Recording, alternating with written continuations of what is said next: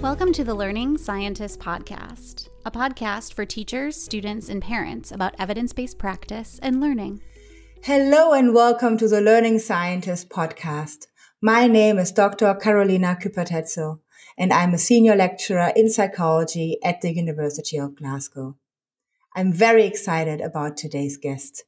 With me today, I have Emma Noble. Emma is a final year psychology student at the University of Glasgow, and she recently has completed and submitted her dissertation. So first of all, congrats for finishing this piece of work, Emma. Thank you. In her dissertation, she explores the lived experience of higher education students with a formal dyslexia diagnosis, what the so-called dyslexia label means to them, and what it would mean to lose that label. We will learn today more about all these concepts in this episode. So welcome, Emma. And can you introduce yourself and tell us a bit about your background and the motivation for this topic? Hi, yes, thank you so much for having me. So I would say start off with a final year of my psychology degree and was advised maybe to pick a topic of relevance. And I, funnily enough, had never actually looked into dyslexia before or the field or any of that research, despite having dyslexia myself, being diagnosed at 7 and having 14 years roughly of a formal diagnosis. So yeah, decided on the field and was surprised to find that it's really congested with a lot of debate around dyslexia. And yeah, I was really shocked, particularly with, my degree being taught to, in light of the replication crisis, I should say, being taught to produce and conduct valid and transparent research, as well as really holding ethics to a high degree and acknowledging our participants as the human beings that they are. So yeah, I was really surprised at how conflicted the field was, and especially the fact that despite the dyslexic individual's voice being central to this debate, little consideration had actually been given to their voice. So yeah, that's what I set out to do, was to kind of fill this gap of looking at how the dyslexic individual experiences their label, and with a particular focus, I should say, on how it would feel to lose it. Yeah, so you have already mentioned now dyslexia, the research field of dyslexia, and the dyslexia label. So probably everyone has heard of dyslexia before and may have formed an idea on what it is and what it means to experience dyslexia. However, I would be interested in a research-informed definition and conceptualization of dyslexia. So my question is, from your research in your dissertation, what is dyslexia? Well, like I've previously touched on about the debate, I guess how we define it is the very problem. But looking across the field, a general definition would be a neurologically based learning difference that impedes upon an individual's accuracy and fluency of reading, spelling and writing, despite adequate cognitive ability and sufficient reading instruction. But yeah, like I said, there's real debate on how we define, conceptualize and operationalize the construct. And despite diagnosis being rooted in a medicalized model of disability, the idea that we look for atypical behaviour in reference to a neurotypical standard, referencing the social model of disability, it becomes evident at how it's not necessarily a deficiency that deviates an individual from normality, but rather it's a neurological reality where the impairment is produced by the society and the social environment excluding the individual, which also, again, highlights how education is not only vital in supporting dyslexia, but perpetuating it, which is why I think the dyslexia label becomes such an important aspect in the field. So in your research, you really focus on that dyslexia label specifically. So before turning to your research and your findings, can you give us a brief overview of what exactly is meant by a dyslexia label and what ways it may affect people living with this label? Yes. So within a formal diagnosis, there is the identification of dyslexia as a neurological reality, pointing out that there is a learning difference, as well as the formal labelling of the dyslexia construct. So in acknowledging that, again, that refers back to what I was talking about with the social model of disability and how it's really the context that can shape an individual's dyslexic experience. For example, despite two individuals both presenting as dyslexic and having the label, depending on their environment, they could have two completely different experiences. For instance, socioeconomic status is quite a frequent and very good example, where maybe one individual is in a catchment area that has a school that has funding for support, whilst the other is maybe in a catchment area that just doesn't have the funding and availability to offer this individual the same support. So not only would their experience of dyslexia be different, but the relationship to the label. Mm-hmm. And interestingly, research has found that often the individual misattributes their dyslexia related difficulties to their work ethic and intelligence, where such assumptions are also evident in society at large.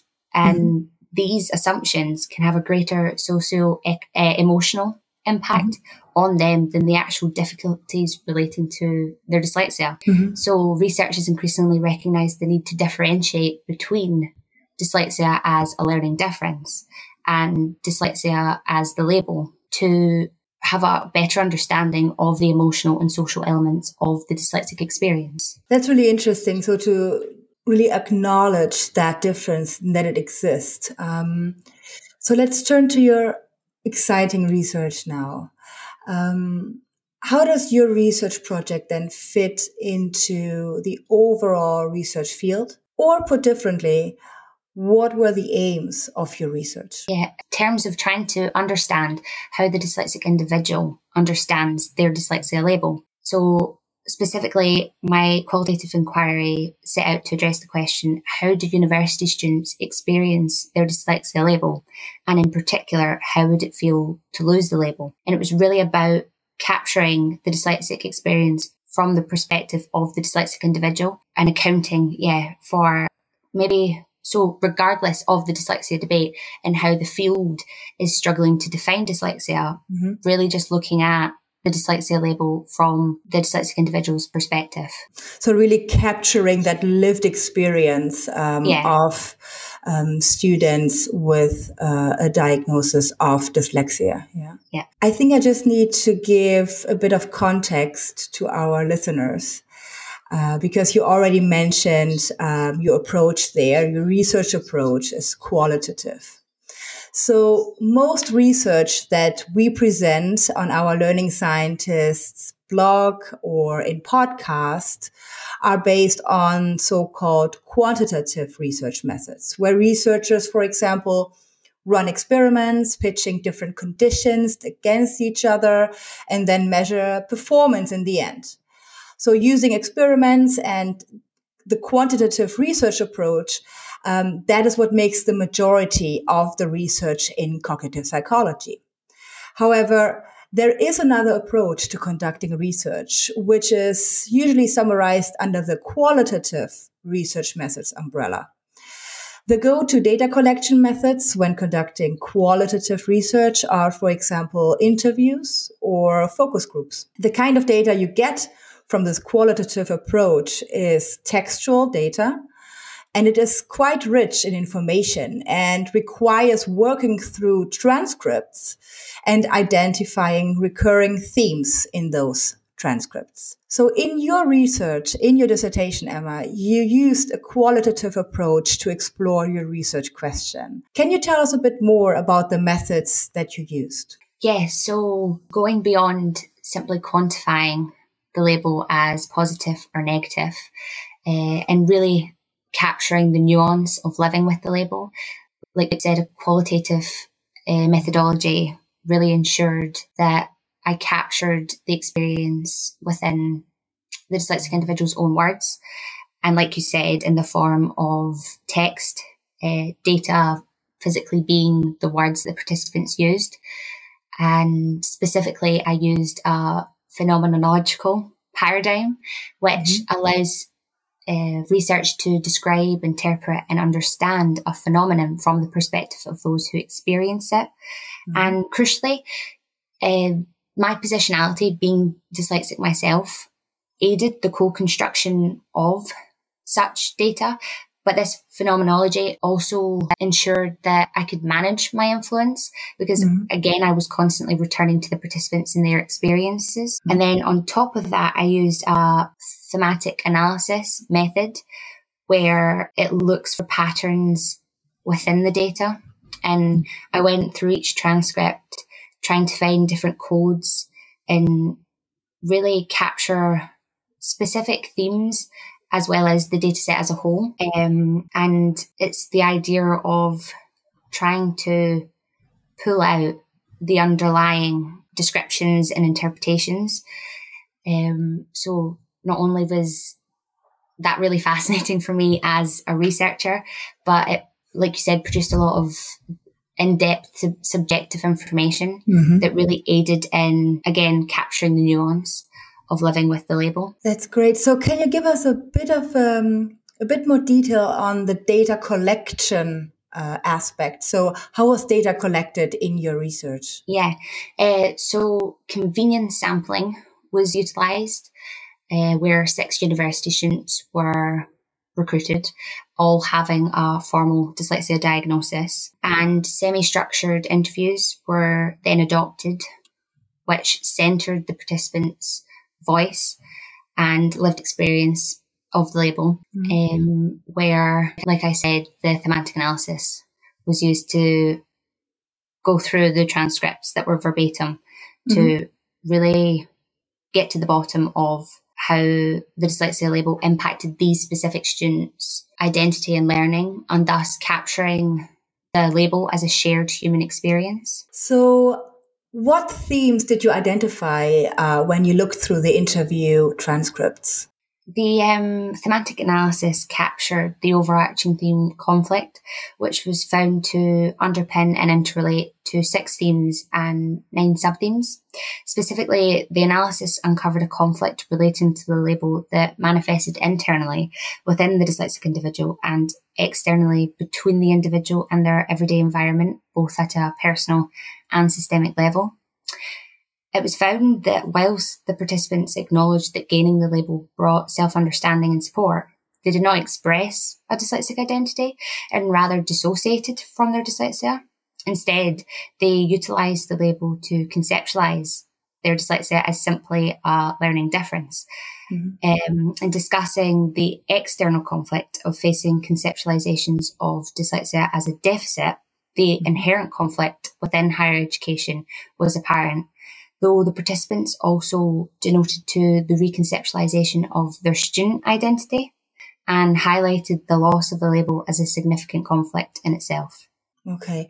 So there seems to be kind of I tried to rephrase it in my own words to see if I captured or understood the findings. So it's the case that they see merit using the dyslexia label, but at the same time, they don't think that that's their identity. So that their identity really is completely separate from that dyslexia label. Is that basically what it is? Yeah.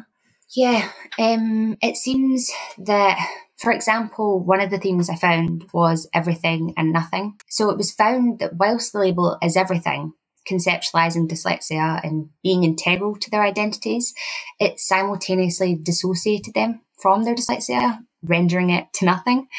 So specifically, the participants described how before the label, their dyslexia-related difficulties were all-encompassing. So internalising assumptions of laziness and feeling stupid in their entirety.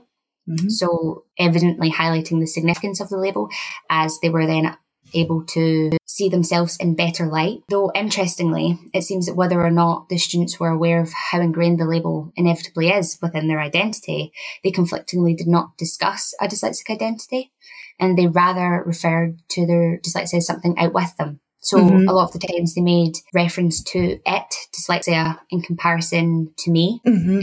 So that was really interesting. That's really interesting. Is it something that is at odds with maybe some of the previous research? Yeah, well, so research had highlighted how, despite the label permitting the dyslexic individual to escape claims of intellectual inferiority, they had to negotiate the label within and across varying discourses. So this led to recent research exploring specifically identity.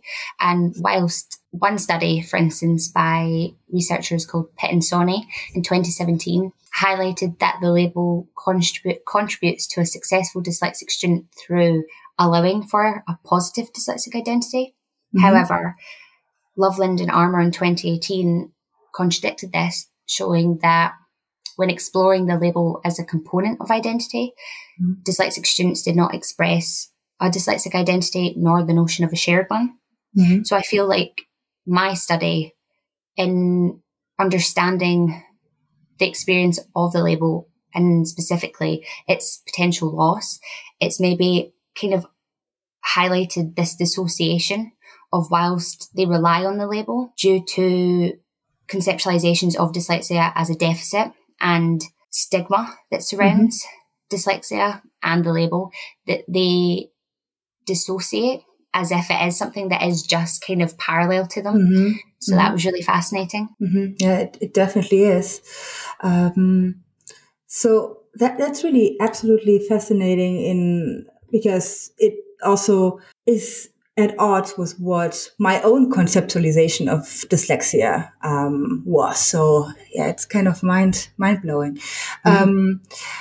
How would your findings now inform practice in education? So at the Learning Scientist, we always want to look at practical recommendations and what it means then really in the classroom or in an educational setting. So what could be put in place and what do we need to be aware of? What we can learn from your research? I think really at the heart of what I found is that individual attempts to embrace neurodiversity and embrace their dyslexia it's made futile with stigma in society at large, and conceptualizations, again, of dyslexia as a deficit really hinders the individual to positively incorporate the label into their identity. So importantly, I think the nurturing of a dyslexic in-group is vital in ensuring that the dyslexic individual's well-being is met, and that they feel, that dyslexia, they can acknowledge that dyslexia is a fundamental aspect in their identity. And in line with education, I think through understanding the dyslexic individual's perspective and them highlighting the label as significant and having great value, it really contradicts the ethos of the current debate. And I feel that reappropriation and ownership could in fact provide the inclusivity that's needed, where with education systems largely operating with a medical model of disability. For instance, this is particularly relevant to higher education, how the ethos is put on the individual to disclose, and where they need a up-to-date diagnosis to gain the support that they're, deserving of. I think it's been shown, for instance, research by Bernard Barak and colleagues in 2014, I believe, have really highlighted the value of acknowledging the students as the experts. Through a mentor program. They took graduate students and collaborated with secondary schools. And they showed that not only was that mentoring important for aiding the transition, but it also significantly increased attitudes towards disclosure and support, which I think is vital for the dyslexic individual's identity as well as their learning. So I think you already mentioned this before. So maybe just very, very briefly, was there anything particular that you came across during your research that surprised you and that you would like to point out? I guess the theme, everything and nothing, again, that dissociation was really fascinating, particularly because in dissociating from what they have acknowledged is a fundamental aspect of the person that they have become. For instance, they stated that with the loss of the label, they would most definitely not be who or where they are today, where they would not have continued with their education. I think acknowledging that dissociation is not only confusing, but it's really interesting. And I initially thought that maybe social identity theory could explain this, in the fact that they maybe distance and dissociate from their label to, again, distance themselves from their undesirable social category. However, interestingly, in using the label to conceptualize their dyslexia as simply a learning difference, something that is separate to them, I stumbled upon a theory called biability by Valares, and they basically recognised that individuals with hidden disabilities exist between categories of binary categories. So, they're constantly in conflict with identities and always having to decide when to disclose or when to hide their disability. On top of that, nascent emotion research has highlighted that affect labelling is an implicit form of emotion regulation, where putting feelings into words really separates that from the self. So I was maybe trying to theorise that as inherently the dyslexic individual does not belong to either category, disabled or neurotypical, with their hidden disability, they maybe, through the label and naming their difference, can really abstract themselves from the notion of stupidity that is constantly imposed upon them with dyslexia being acknowledged as a deficit. And in that abstraction, they understand themselves to be someone who is normal, but simply has a learning difference. So crucially, this in itself is a concealment that actually perpetuates their stigma. So camouflaging, which is generally researched in relation to autism, describes the behaviours used to mask aspects of oneself for passing as normal. And it seems that whilst this dissociation resolves their inner conflict of stupidity and biability, they accept their de-evaluation. So again, it perpetuates the idea that dyslexia is a deficit. So I think, like I said before, about the nurturing of the in-group is so important, because as well as in line with the neurodiversity movement, it could really help to show that diversity is the normal. And again, allow these individuals to acknowledge that their label is normal, I guess, and it's perfectly fine. And really allowing them to realise their potential, I think is important. That's nice. So for the final question, I always like to ask my guests for practical recommendations. So if you had one tip for teachers and one tip for students on how to navigate learning differences due to dyslexia, what would your tips be? I think for teacher advice, it would be really student-centered learning, where, again, like how I referenced that piece of research before, really acknowledging the students as the experts. And I think that goes in the sense of they're the experts in their learning and what works for them, as well as acknowledging the accommodations that works for them, from changing PowerPoint backgrounds to like font sizes. But also I think student-centered in the sense of just acknowledging the dyslexic individual as an individual who needs that reassurance that they are capable. So yeah, acknowledging their learning and their identity is vital. And then for the student advice, I would say acknowledging, almost in line with the teacher advice, just acknowledging that you have a voice and acknowledging that you're not alone. I think that's a really important one.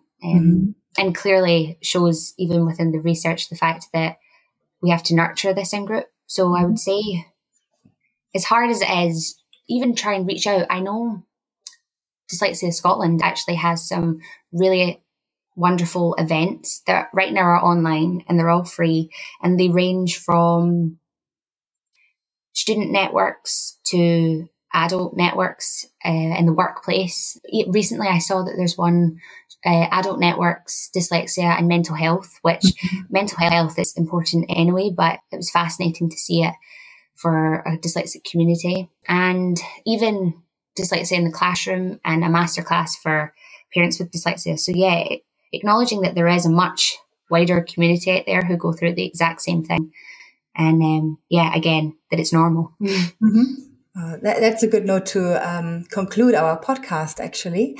I'd like to thank you, Emma, for joining our podcast episode today and for sharing your experience and tips.